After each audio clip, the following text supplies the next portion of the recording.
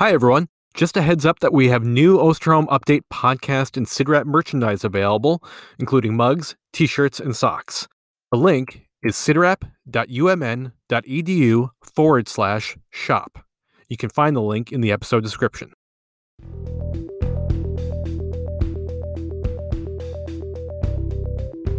Hello, and welcome to the Osterholm Update, COVID-19, a weekly podcast on the COVID-19 pandemic with Dr. Michael Osterholm. Dr. Osterholm is an internationally recognized medical detective and director of the Center for Infectious Disease Research and Policy, or CIDRAP, at the University of Minnesota.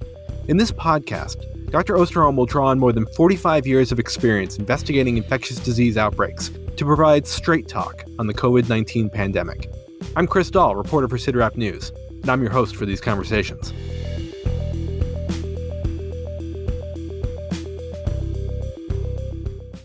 As we've discussed in recent weeks on the Osterholm Update, the global COVID-19 pandemic is nowhere close to being over.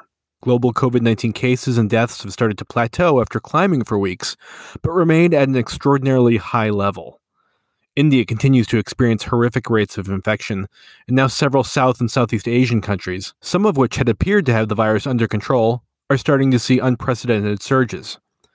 Meanwhile, here in the United States, the vaccines appear, at least at the moment, to be winning the race against the variants, with cases, hospitalizations, and deaths continuing their steady decline as millions a day receive shots. As a result, many states are eyeing the end of whatever coronavirus restrictions still remain in the coming months.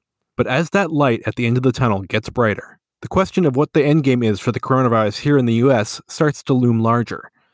That's one of the issues we'll be tackling on this May 13th episode of the Osterholm Update, as we take stock of the pandemic here in the United States and around the world. We'll also discuss the CDC's new stance on how COVID-19 spreads, answer a listener question on the FDA's authorization of the Pfizer COVID-19 vaccine for teens, and share our latest listener act of kindness. But first, we'll begin, as always, with Dr. Osterholm's opening comments and dedication. Thank you, Chris, and thanks to all of you for being with us here again this week.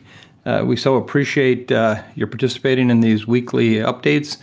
It's a real treat for us to not only do these, but also to hear from you about what we did.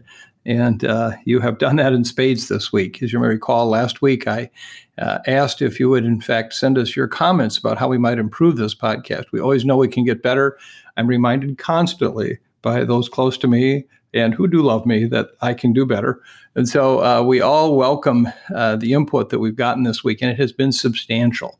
I think most of all, I just want to thank you for the kindness of the input. Thoughtful, some cases with really good suggestions about what we might do better, but always thoughtful. And so thank you very much for being with us.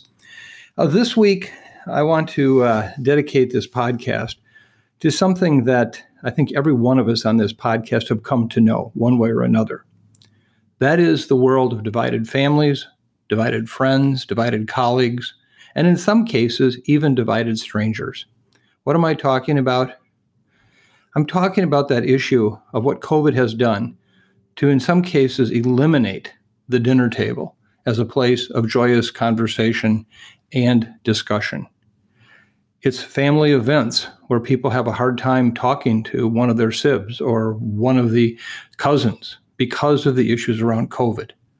This has happened time and time again to any number of us. And it's frustrating, it's challenging, it's hurtful. And in each instance, we wonder why. Why? Well, I don't know why. I can tell you that, as I've shared once before with you on this podcast, I had the opportunity to have a conversation with a well-known Civil War historian who told me a few months ago that for the first time in his life, he had become to understand what it must have been like for fathers and mothers to see half their sons go fight for the North and half fight for the South. And so today, this podcast is dedicated to all of us who've experienced that division between friends, family, colleagues, and even, as I said, strangers, sometimes just walking down the street, wearing your mask in a store.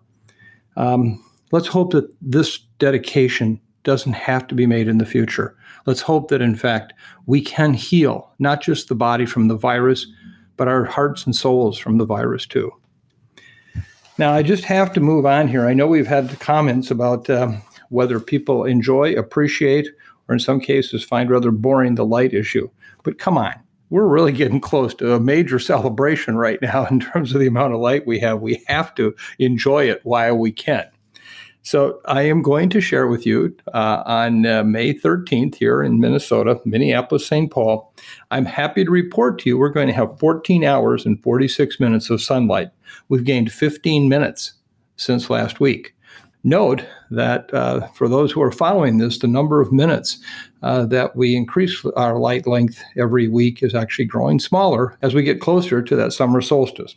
But I'm also happy to report we are now at 5 hours and 59 minutes of additional sunlight than we were back in December. So enjoy it. As I noted in the intro, the global situation remains fairly dire, mainly in India, but now increasingly in other parts of Asia. So 2 questions here.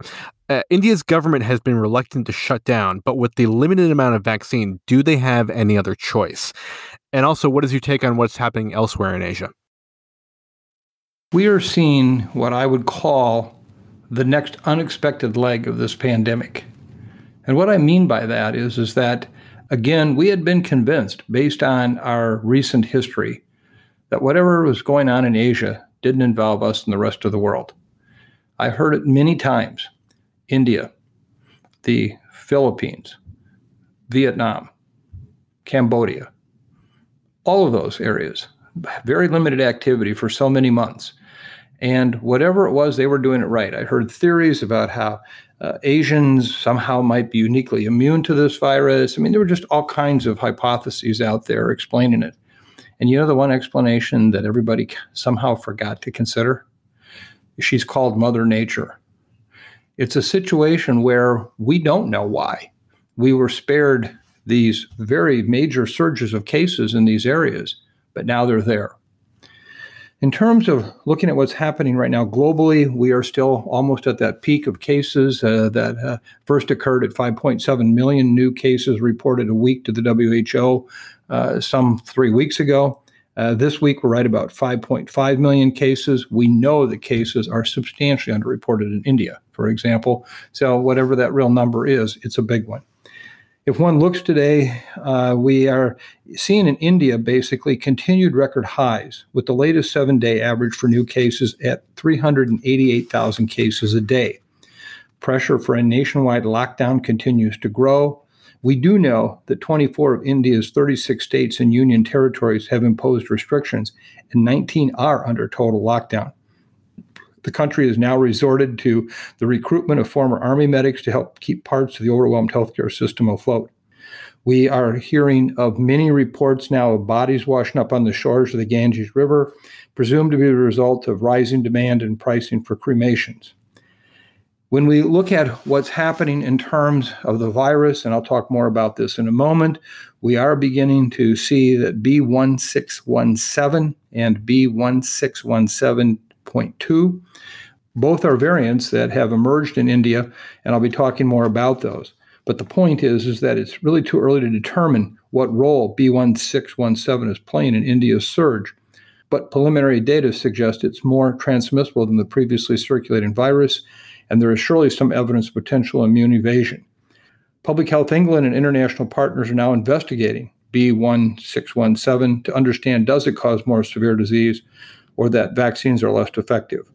At this point, WHO has stated we don't have anything to suggest that our diagnostics, our therapeutics, or our vaccines don't work, but this is an important consideration.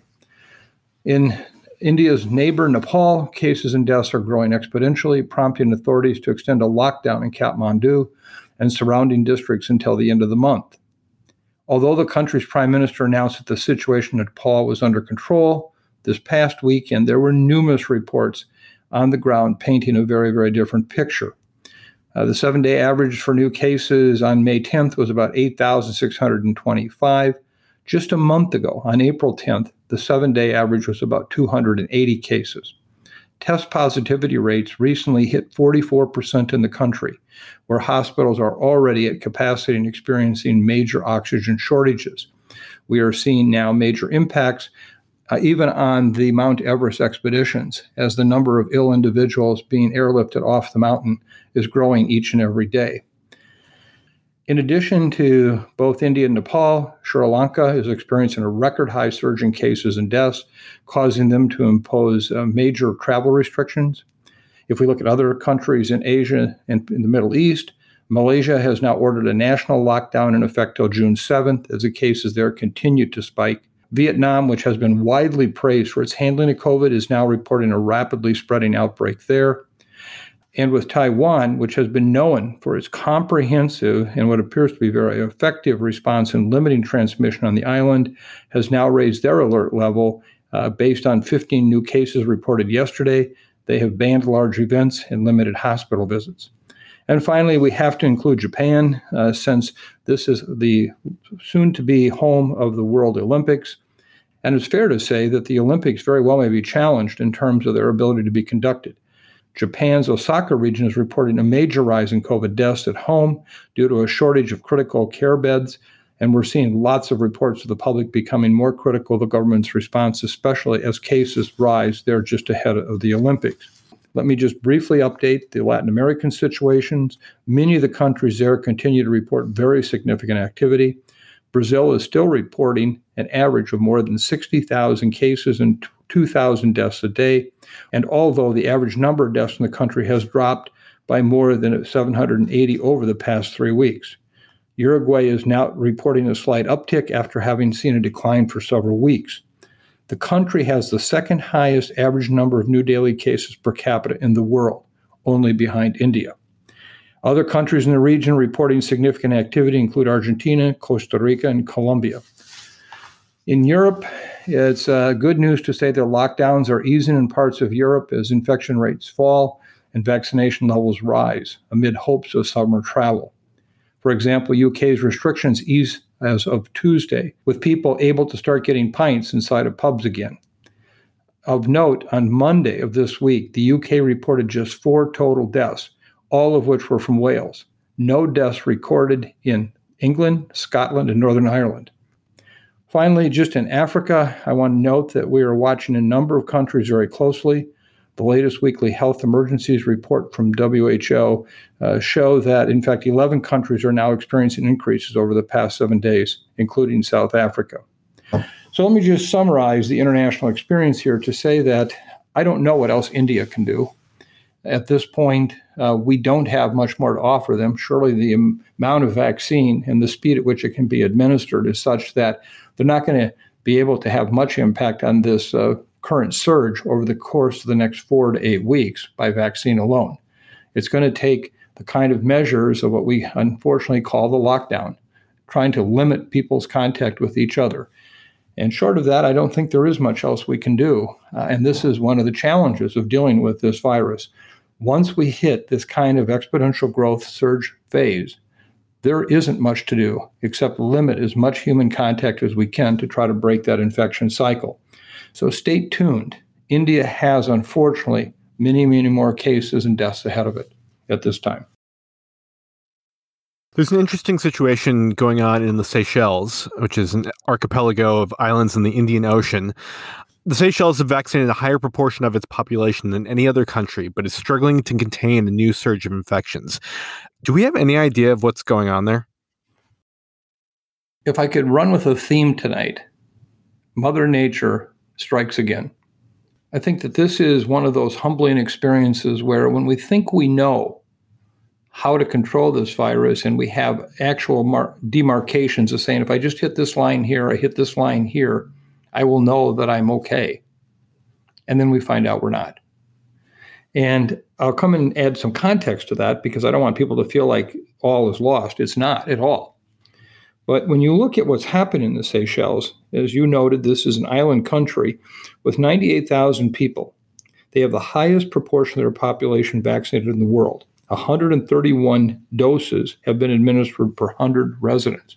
70% have received at least one dose and 61% are fully vaccinated. However, they've drawn this international attention due to a recent record high surge of COVID cases in the country that seemed to take off in late April. The rolling 7-day average of new daily cases rose from 120 on April 30th to 314 on May 8th. We may now, in the last 2 days, having some suggestion of a break in the increase in those cases, but I think it's too early to say. According to the health ministry, there 37% of the cases have received both doses of the vaccine. However, 80% of COVID hospitalizations in the country are among those who are unvaccinated. Now note, remember how many I said were vaccinated? 70% have received at least one dose, 61% are fully vaccinated. To date, 57% of the fully vaccinated residents have received Sinopharm vaccine produced by the Chinese and recently granted emergency licensing by the WHO. The remaining 43% have received Covishield, which is the AstraZeneca vaccine being produced by the Serum Institute of India. Now, from what data we have and the recent approval by WHO supports that these are quite highly effective vaccines. WHO this week indicated that there was approximately 79 to 80% efficacy against symptomatic illness with this vaccine and a similar percentage efficacious against hospitalization. Now, it is good news that no COVID deaths have been reported in the country since April 30th, when 2 were recorded. However, the uptick in cases here has prompted the country to implement restrictions, including bans on household gatherings and school closures, and really, in a sense, a partial to, in some locations, full lockdown. I just want to remind people here that these vaccines, both the Sinopharm and the Covishield, may not have quite the same effectiveness as an mRNA vaccine, but they're close. And they're surely what's been used in Europe with AstraZeneca in England very successfully. And so we can't just say that it's the problem with the vaccine. What this is really telling us is this virus, as infectious as it can be, even with only a smaller percentage of the population susceptible, still can sustain a surge of cases. And this should be a lesson for all of us. When we're sitting here in the United States feeling really good about our 55 or 60% protection with one dose, 30, 35% protection with 2 doses, we still have a long ways to go to get to a level of protection that would avoid what the Seychelles is experiencing. Now, again, I think our vaccines overall are slightly better, but this is a wake-up call. Don't declare victory too soon. And that's what I think is a real lesson of the Seychelles. So that brings us to the U.S., where the 7-day average of new daily cases is hovering around 40,000, the lowest it's been since September, and declining. And governors around the country are ready to fully open things up this summer. So given what's going on in the rest of the world and the fact that there will be a substantial number of vaccine holdouts in this country, can we expect this decline to continue? And what role will the variants play in this picture? This is very good news. Make no mistake about it. We are, for the first time in 8 months, our COVID cases are less than 12 new cases per 100,000 population. That's incredible. That's great. Let's celebrate it. But what could happen from here on out? And I think that's the challenge we're running into right now. If we look at this in terms of what's happening, we've had 9 states and the District of Columbia reported less than 10 deaths due to COVID-19 in the past week. That includes Alaska, Vermont, Wyoming, Alabama, the District of Columbia, Hawaii, Maine, North Dakota, Nebraska, and Rhode Island. Congratulations. According to the New York Times, 36,451 cases reported in the U.S. on May 10th, with a 29% decrease in cases over the previous 14 days. Hospitalizations are down 15%. Deaths are down 8%. Louisiana has experienced a 14-day increase in cases of 15% and 3% in hospitalizations. Montana's experienced a 14-day increase in hospitalizations of 29%, but interesting, they've had a 14-day decrease in number of cases. However, if we look at places in the United States with the highest number of daily cases per capita, based on a 7-day rolling average, we still are high. Michigan's at 27 per 100,000, Colorado is at 23 per 100,000, and Minnesota is at 22 per 100,000, Maine at 21 per 100,000. So we still have these areas with some increased occurrence of cases, others which appear as if the virus, in a sense, is almost disappearing. So let me just conclude this part of our discussion today with saying we have very good news in the United States. The question is, can we sustain that? And if we can't, what will that look like? If we can, how will we do it? And I think it's the race between vaccine and the variants. And we really need to have that discussion of what are we going to do to get more and more vaccine into people's arms, and at the same time hold the variants at bay. So as we go through our discussion here, Chris, I think this is going to be a defining moment of whether or not we see continued decrease in cases in what some would consider to be substantial control, or is this a temporary respite, much like we saw last year when we'd go 3 and 4 months without much activity in a given area, and then all of a sudden a spike in cases. We know vaccine's here. We know vaccine has been administered. But like the Seychelles, what does that bode for us? And I think that's the discussion we need to have. So in my introduction, Mike, I brought up that question of what the end game is for COVID-19 here in the United States. So have you thought about what that is? And you just talked about it a little bit, but we're not going to vaccinate everyone in this country. So there will likely continue to be some transmission of this virus. Does there need to be a public conversation about how much transmission is acceptable and what living with the virus looks like? We have just gone through the better part of 17 to 18 months of learning how to die by this virus. That has been such an incredible challenge. As I say each and every week, those people who have died are not numbers. They're not statistics. They're our loved ones. They're our fathers, our mothers, our brothers, our sisters, our colleagues, our friends, our neighbors. We can never forget that. But when we look at where we're going from here, we also have to remember that those same people I just talked about, but who are still alive, could very well be one of those numbers down the road. So what does this mean? Well, the past 15 months or so have been dominated by a rapid, often reactionary response to this virus. I said in the early days that we need to approach this like we'd approached a chess game, strategically, anticipating moves of the virus and even the unanticipated consequences. Moving forward, our public health strategies need to be based on strategic outcomes, even though in many cases there are so many unknowns remaining. I, for one, have said to you as honestly as I can that there are days I'm certain I know less about this virus now than I did 6 months ago, particularly before the variants arrived.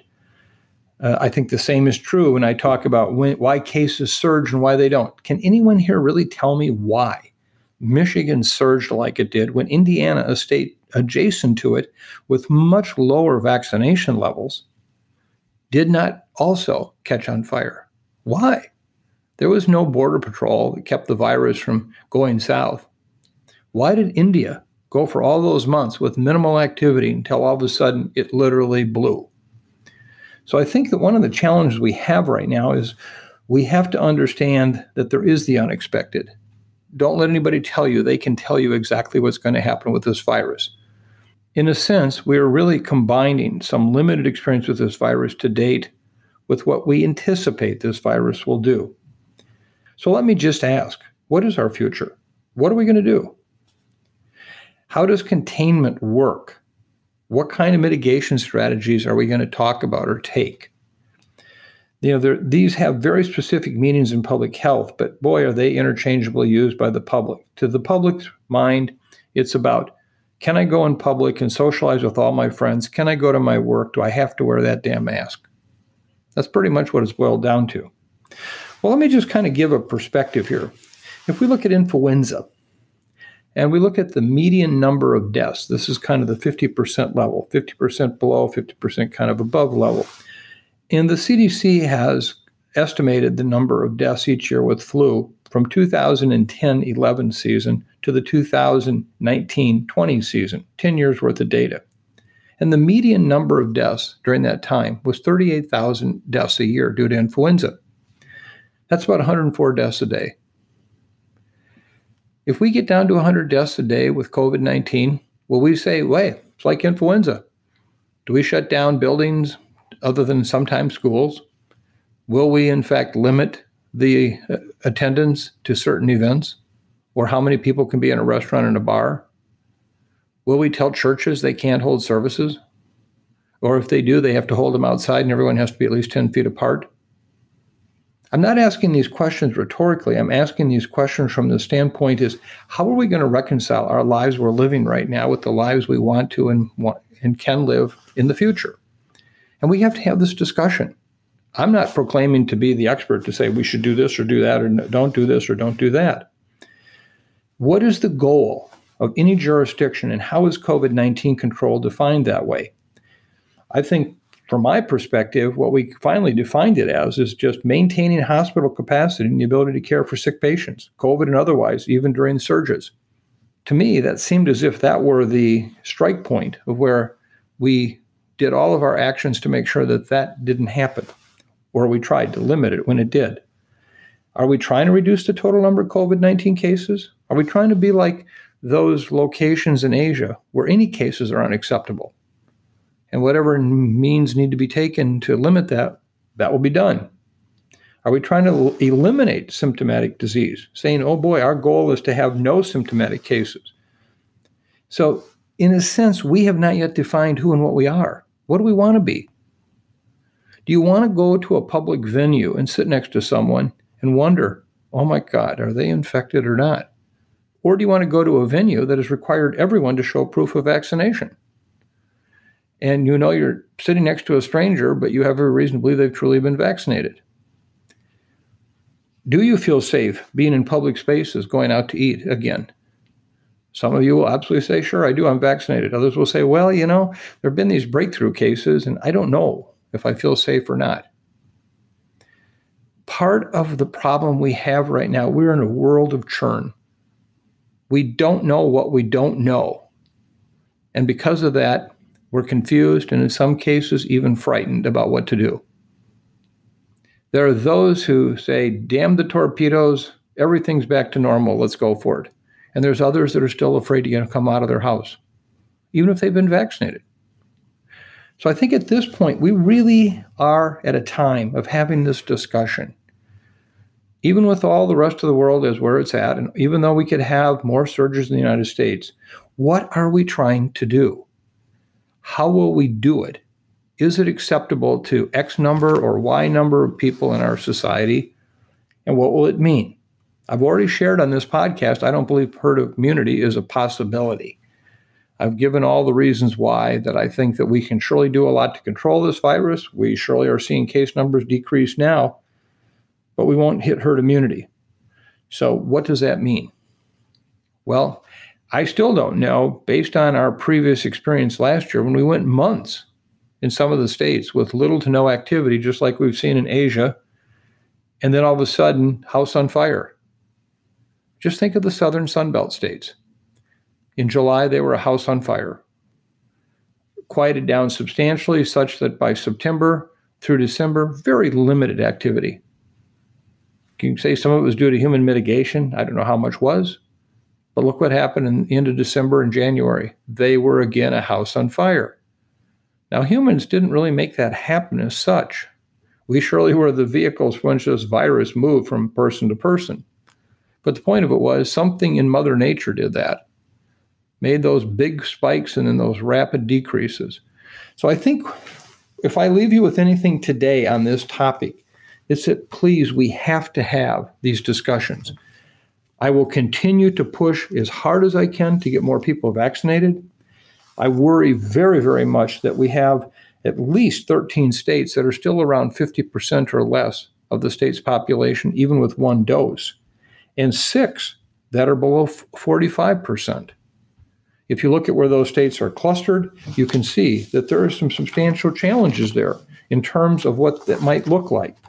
Today, despite the fact that 34% of our population is fully vaccinated, 46% with one dose, even with those numbers, which appear large, there are still large numbers of people in many states that are not.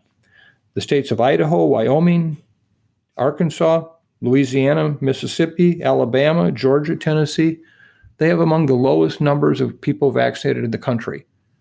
Now, is that not, at least other than Idaho and Wyoming, those other states, isn't that just a regional house on fire waiting to happen?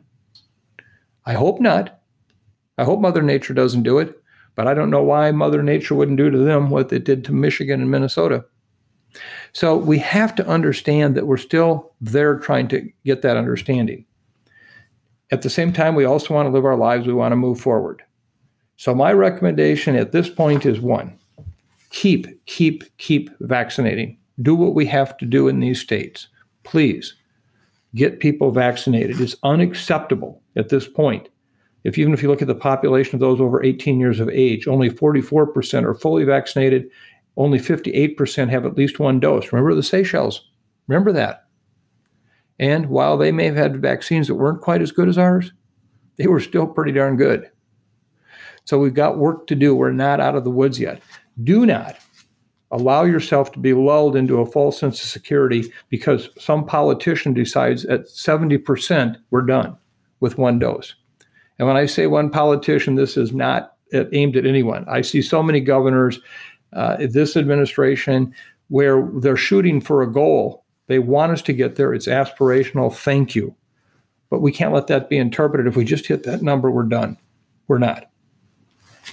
So from this perspective, and what I see happening right now with the variants and how they are continuing to increase, we have to understand that it's going to be a very, very long road ahead when we've got to get more people vaccinated.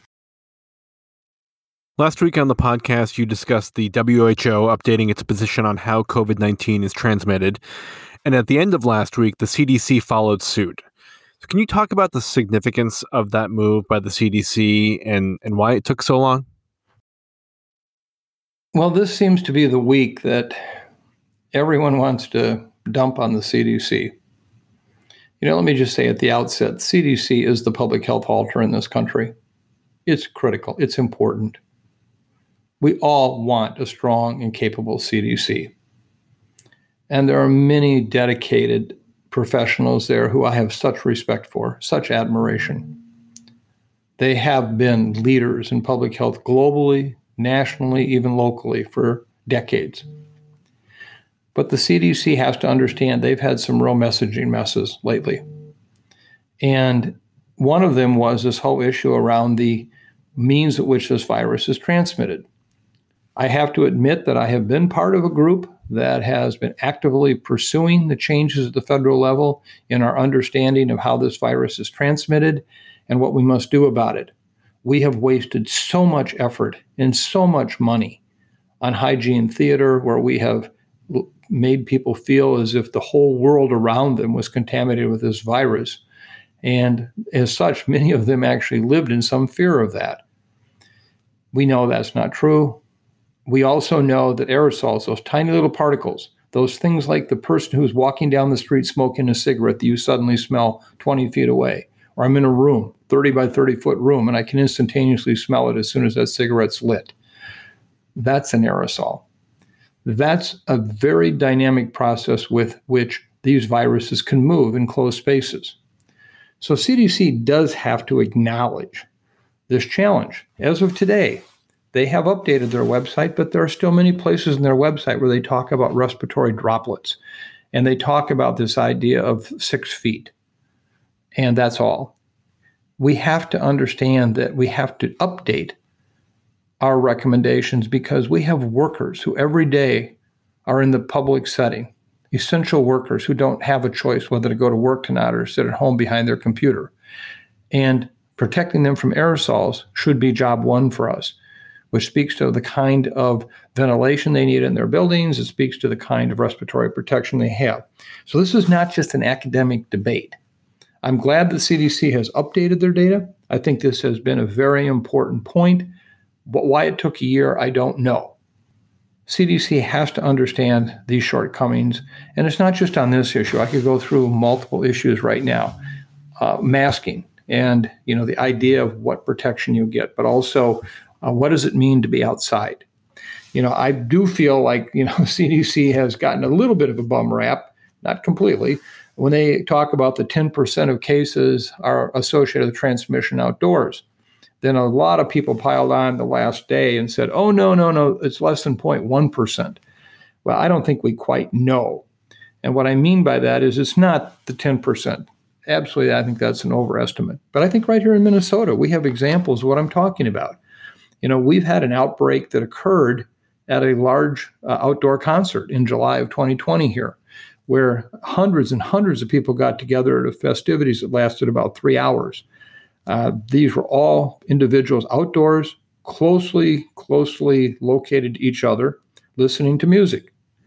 And subsequently, 31 cases were reported attending this outdoor concert. More importantly, they were from 4 different families. Genetically, the viruses were the same. And the evidence, I think, is quite compelling since most of them had onset of illness within 4 days of the concert, which is exactly the incubation period you expect to see. Now, these people were outdoors, but they were packed together like sardines. So I think that these kinds of events probably have happened more frequently than has been understood. So don't go and just say outdoor air is perfectly safe. At the same time, if people are walking in parks, if people are not crowded in like sardines in a can, then at that point, that's a very different environment. And we can, in fact, use that outdoor air to our advantage for people to get together, for people to be in that space without masks on. So at this point, I just hope that CDC can take a look at itself and not just ask the question about how do I respond to this specific challenge in terms of information sharing, but what process do we have at the agency for updating their recommendations? How are we going to have confidence in them, in what they're saying? How relevant is it? I'm not asking them, or I think anyone is to be, making recommendations based on the pressure of politics or public relations. But there is a better way right now for them to come up with the kinds of understanding and recommendations that the public sees that make sense, that at the same time takes the best science. It should never have taken the CDC or the WHO a year to understand the basic science of aerobiology. It should never have happened. And we can't let that happen again. There was some vaccine news earlier this week from the FDA, which announced that it's updating the emergency use authorization for the Pfizer-BioNTech vaccine to include 12 to 15-year-olds. Your thoughts on that decision, Mike? This is great news. We're all excited about lowering the age at which kids can get this vaccine. The data from this study was quite compelling in terms of looking at both the protection of the vaccine against clinical disease. There were no cases among the 1,005 vaccine recipients and 16 cases among the 978 placebo recipients. In a sense, the vaccine was 100% effective. Now, let me just say that that's not going to be the way it'll be in everyday life. When it gets into the field, we're going to see a slightly lower number than that. We always do. The other data that were very compelling was the immune response to the vaccine was studied in 190 participants, 12 through 15 years of age, and their response was compared to the immune response of 170 participants, 16 through 25 years of age. And they found they were similar. So we are really excited about the availability of this vaccine. Our next challenge is going to be parents and their willingness to get their children vaccinated. That has to be a critical effort on our part to see that that happens. That brings us to a listener email from Jenny, who's a family nurse practitioner. And Jenny wrote, I spent a decent amount of time last week preparing for the rollout of the vaccine in the 12 to 15-year-old age range. Not only does this age group open the vaccine up for one of our sons, it also opens it up for lots of his friends and plenty of my patients. So I want to be prepared. But what strikes me is the sample size. Just over 1,000 12 to 15-year-olds received the Pfizer vaccine, while 900 received placebo. This seems like a rather small sample size. How does it compare to the adult trials? I realize trials for children are much more difficult, especially with a respiratory virus that has caused a pandemic, but are we moving too fast here? To be clear, I have worked for the local health department and I am very passionate about public health. I trust the science behind the mRNA vaccine and do not foresee a difference in response from kids to adults. But what data can I look to for reassurance? I want as much safety data as possible to provide to my clients, friends, and family, and to be honest, and I'm struggling to find it. And just a note here, the actual numbers in the trial were 1,131 in the vaccine group and 1,129 in the placebo group. But Mike, to Jenny's question, too small a sample size? Well, it's a great question, and it's one that is on the minds, I think, of many parents as well as some health professionals. So thank you for that thoughtful question. First of all, we have to remember that we have now administered over 261 million doses of this vaccine to people in the United States. That is by itself a remarkable accomplishment. Most of this is, in fact, the mRNA vaccine, as the J&J vaccine was just a small part of that. I think that right there speaks to safety. We have no reason to think that 12 to 15-year-olds are going to be different than 15 to 18-year-olds necessarily. We want to be sure that we study that in terms of how well they respond, and do they, in fact, have the immune response that would be protective. And as I just shared in the previous question and answer, yes, we found that to be the case. This vaccine was highly effective in them. And so I'm quite confident at this point that the safety data that has been accumulated with this smaller trial just confirms what the other data from the previous trials, as well as the widespread use of the vaccine, have confirmed. These vaccines are quite safe. So, Jenny, I thank you for the question. I want to encourage you to say that have your children get vaccinated, your neighbors' kids, everybody you can think of, and that I'm very confident in the safety of these vaccines based on this massive rollout of doses in all ages older than 15. And I am certain that based on the studies that are ongoing right now, we will see that the vaccine is quite effective and is quite safe in even children less than 12 years of age. Now to our latest act of kindness. Mike, can you share it with our listeners? This act of kindness comes from Shannon. We very much appreciate her sharing an event that happened to her folks that actually had all the markings of tragedy and turned out to be, in a sense, a community love story. Shannon wrote, "The final thing I wanted to share was an incredible act of kindness shown to my folks. Their home of 32 years was destroyed in a house fire this past September. Well, they got out safely and were able to move their vehicles out of harm's way. The 100-plus-year-old farmhouse was completely destroyed. But an incredible thing happened. While the heat of flames consumed and destroyed their home, the warmth of love and community provided for their every material need. Within a 12-hour period, they had clothes on their backs, they had food in their bellies, and a roof over their heads for as long as they needed it. And that was just the start of the outpouring. For 2 months, they continued receiving food, clothes, essential household items, other things as such from friends, family, and total strangers. My dad jokes that they're dressed better now than they were before the fire. In a world where it seems we focus more on human depravity than human kindness, these acts of love toward two people I adore bolstered my faith and hope in the goodwill that still exists in this place. It has also reminded me that none of us are an island. We desperately need each other. After all, what is life without people in it? Thank you for letting me share. Warmly, Shannon." Shannon, I'm so glad to hear that your community has come to the loving aid of your folks. And as tragic as that fire might have been, I'm sure you lost many personal items of great value. But there is more good in more people than we can ever imagine. And I think you have helped us all understand that that's the case today. Thank you, Shannon, for sharing this very thoughtful act of kindness. It really does demonstrate there is so much good in people. And I'm happy for your parents that, in fact, they are now where they're at, despite having had this fire and probably losing a number of very valuable personal items. And boy, are they lucky to have you as a daughter. Thank you. And to our Osterholm Update listeners, please keep those acts of kindness coming in. You can email us at osterholmupdate@umn.edu. Your closing thoughts today, Mike? Well, I've kind of been all over the map today. First of all, I've talked about the challenges we're seeing on an international level and the dire conditions that are occurring in many countries right now. I've talked about the optimism of what's happened in the United States. Whether that is fully justified based on the level of vaccination we have, I think is still a big question. I'm afraid this virus is not done with us yet. But we have to appreciate that we are at a very different stage today in this pandemic here than we were just a few short months ago.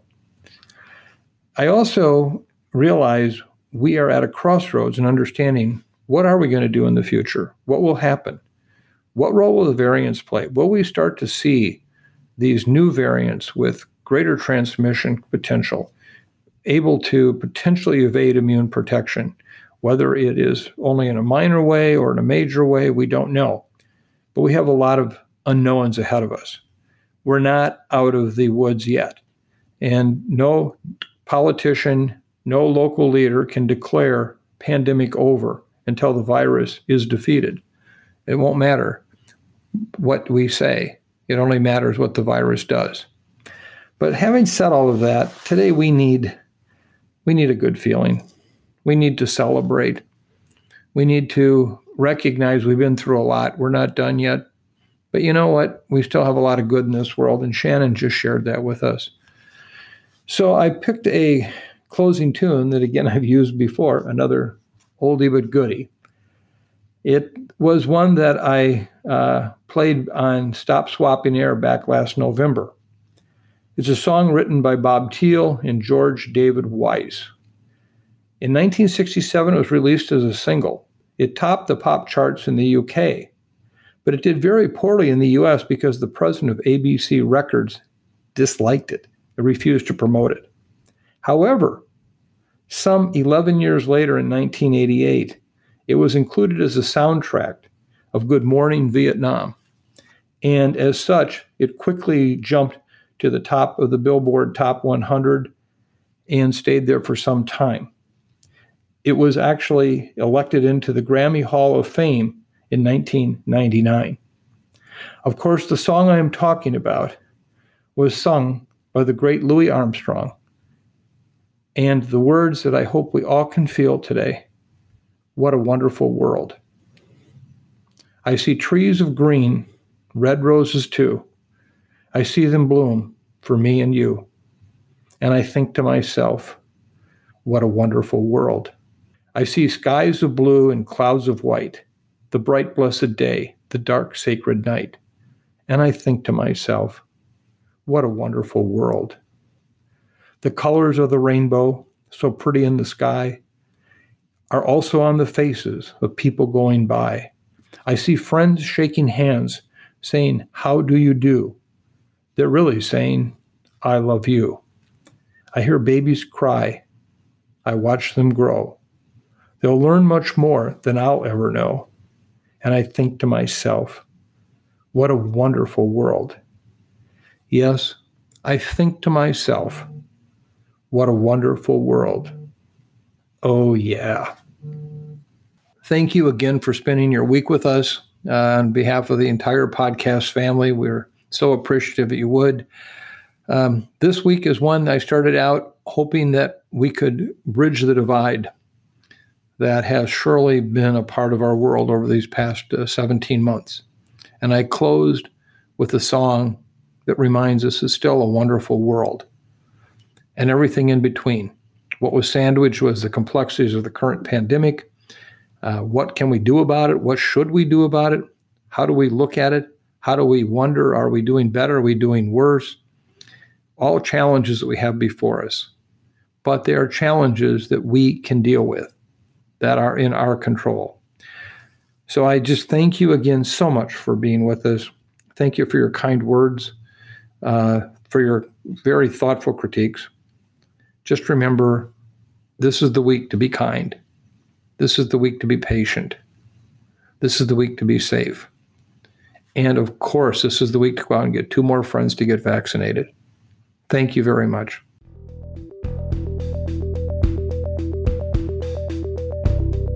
Thanks for listening to this week's episode of the Osterholm Update. If you're enjoying the podcast, please subscribe, rate, and review. And be sure to keep up with the latest COVID-19 news by visiting our website, cidrap.umn.edu. The Osterholm Update is produced by Maya Peters, Corey Anderson, and Angela Ulrich.